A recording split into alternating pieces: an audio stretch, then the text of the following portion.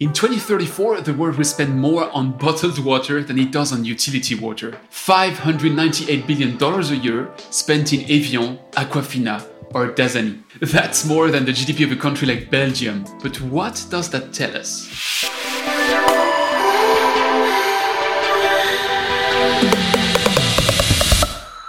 The Holywell bottling plant in the United Kingdom is considered to be the first bottling water plant in the world. In 1622, they started filling glass bottles with their mineral water and selling it. The marketing promise behind this move was to offer the medicinal value of that mineral water to people that had no access to the source. That medical claim was the main selling point of water bottles that pharmacies mainly distributed until the early 20th century. Today's point is not into the full details of the bottling history, so I won't tell you too much about how Johann Jakob Schwepp discovered how to carbonate water in 1783 or how DuPont patented polyethylene terephthalate in 1973, thus opening the market to PET bottles. Indeed, bottled water could have died long before the age of PET. Tap water became much safer at the beginning of the 20th century when disinfection methods became popular, notably ozone and chlorine. And indeed, until the 1970s, bottled water was much of a niche. At the beginning of that decade, only 1 billion liters a year of bottled water was sold in the USA, a good chunk of it being the 5-gallon bottles you could find in the offices. But a revolution was cooking, and as often with revolutions, it came from France. In the late 70s, Perrier was a sparkling water brand essentially distributed in high-end restaurants. But they ambitioned to become much more and to reach the mass market in the USA. So they hired Bruce Nevins and initiated a market blitz with a wealth of TV ads voiced by no less than Orson Welles. Some were pretty classic. Perrier.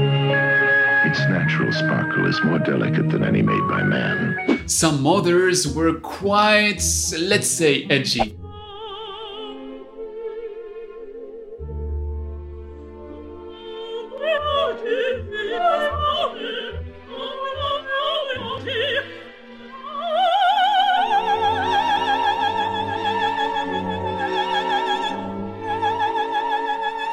All the specialists were predicting a major failure. It's like selling canned air. Why would people spend a fortune to buy what they can get for a fraction at the tap? Well, that's where everybody was wrong. Perrier wasn't really in the business of selling water. They were selling a lifestyle. Baby boomers had a strong desire for status. Well, Perrier was bringing it in a rounded green bottle. And the taste of France, terroir, and fame, with all the stars and sports players posing next to it, was swiftly making it a Veblen good.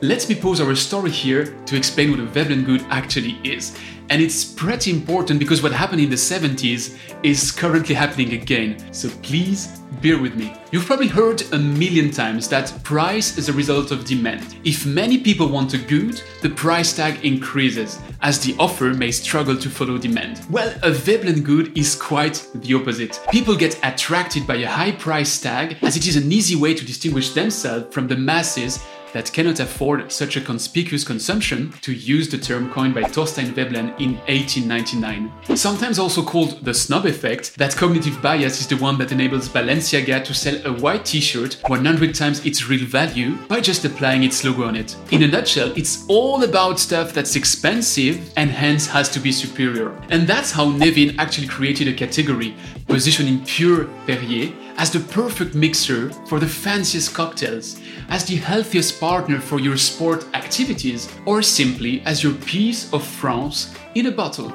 That made you special. And experts predicting a failure were somehow right. It did not work.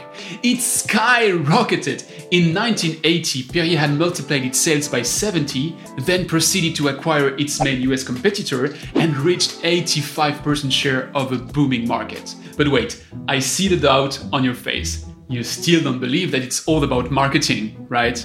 We're rational human beings, after all. And if you ever tasted Perrier, you and I know that it's simply better than tap water, right? Well, in 1986, Bruce Nevins, that had become Perrier's North American CEO, was trapped into a blind test by KABC Radio, where his own sparkling water was hidden among a dozen of other brands. And guess what? He did not recognize his product and very honestly admitted that the value was in the brand not in the carbonated H2O inside the bottle. So what's left if it's not better? Is it safer? Well, in the 90s, a small number of Perrier bottles were found to contain benzene. Ouch! Sure, sales plummeted, but not to the benefit of tap water, rather as a transfer to Evian or the new brands created by Coca-Cola and Pepsi. Today in California, 80% of people only drink bottled water, and in a country of iconic soda brands, bottled water surpassed carbonated drinks as the #1 beverage in 2017. But there comes our second Veblen good, because if bottled water now becomes a commodity, and you're still a hipster wanting to distinguish yourself from the masses, how do you deal with that? You could return to tap water, as your grandparents did. Sure, it's vintage. Or you could open a brand new market segment. And guess what happened? Today you can drink iceberg water, which is guaranteed to come from a melted iceberg. Thank you, global warming. It will only cost you about $140 for one bottle. Or you can go for BLK water, a water which is actually black, thanks to its high fulvic mineral content. And sometimes it's even more straightforward with, for instance, Bling water. I mean, if you're seeking a definition of a Veblen good, here it goes. I think you got my point, so let's zoom out. Are all consumers of bottled water victims of marketing? Well, sadly, no. Remember my introduction? The investments in bottled water may take over utility water in 2034. But today, apart from Mexico and a close call in the US, utility is still ahead. And if the world is on a track to raise its bottled investment from $123 billion in 2015 to $429 billion in 2030, it's widely because utilities will fail to close the water gap themselves by then. If you remember the UN Sustainable Development Goal number 6 we already touched on, it boils down to enabling universal access to water and sanitation. Let's face it, we are far from achieving this target even on the water side. Utilities don't get sufficient funding today in most places around the world to sustain their existing assets, and this in turn means that they are far from investing in the additional capacity that may bring drinking water to every household. And I'm not even addressing intermittent service, water scarcity, or non-revenue water here. We would have to make a specific deep dive for that. And spoiler, we will. Now, it's hard to live without water, so bottled water is a safe and convenient alternative if you can't find water anywhere else. Safe? Convenient, but expensive. When you spend $500 billion on bottled water, you don't get the same amount of water than when you spend $500 billion on utility infrastructure. Yet, I'm honestly not sure either that pushing everywhere the traditional central utility approach would be a much better solution than getting all our drinking water in bottles. Large infrastructure comes with its own caveats, ranging from inefficiencies and high operating costs to heavy capital needs through diverging incentives and even corruption. But does it really have to be this blue pill, red pill alternative? Well, again, no, I'm not sure it's a positive thing for the world to let bottling companies and utilities fight in a lose-lose war where utilities only underline how cheaper they are, while bottling companies create ads that degrade people's trust in their tap water. But there are in fact dozens of other avenues to explore, so it's maybe time to be creative. Let's pick only one for today and let's take the words number 3 as we speak, point of use treatment. Indeed, point of use has a bit of the beauty of the in-between. The principle is to treat water, as the name states, at its point of use. In the developed world, it often takes the shape of an under-the-sink unit, while in the developing world we see two types of systems: tabletop gravity-fed filters, remember my conversation with Srinath Bolizetti from Blue Act, or small Arrow UV devices. We could also factor in here atmospheric water generation. Have a look at my discussion with Navkar and Singh Baga from Akvo to that extent. When operated and maintained the right way, all these units will deliver satisfactory drinking water quality. So you can forget about the trust issue in utility water while avoiding the hassle of collecting and disposing of bottles. If you even want to reproduce the taste of your favorite mineral water, that's possible.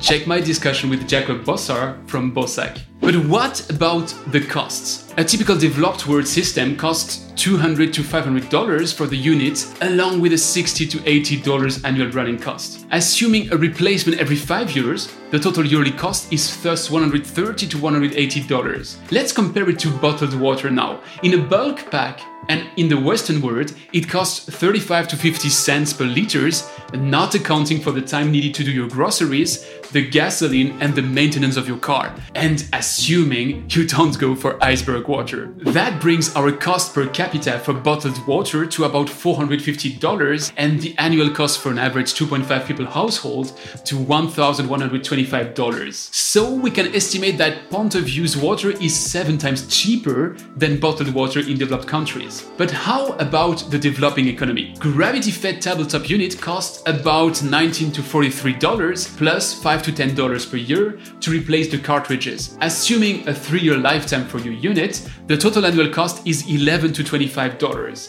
Then you could also go for ROUV units, which cost $75 to $190 with an annual running cost of $15 to $50. With a 5-year lifetime, that makes a total yearly cost of $30 to $90. In a 20-liter jar, basic bottled water costs about $1.2, which makes for 6 cents per liter. We thus get an annual cost of $77 and an annual charge for the average 4.5 people household of $353. You like numbers, right? So let's compare. A simple tabletop cartridge unit costs $11 to $25 per year and household.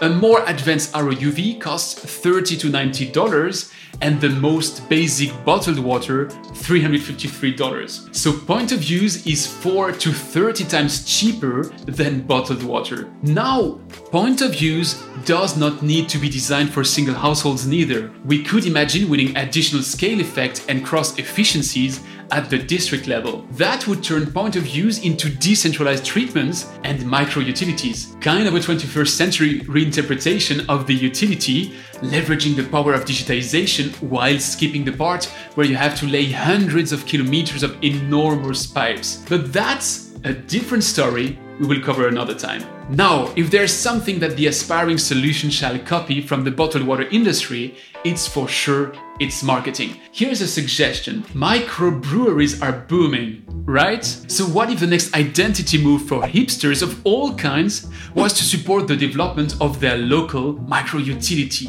And if you have a better idea of how to promote tap and point of use water, well, come tell me in the comments. See you soon.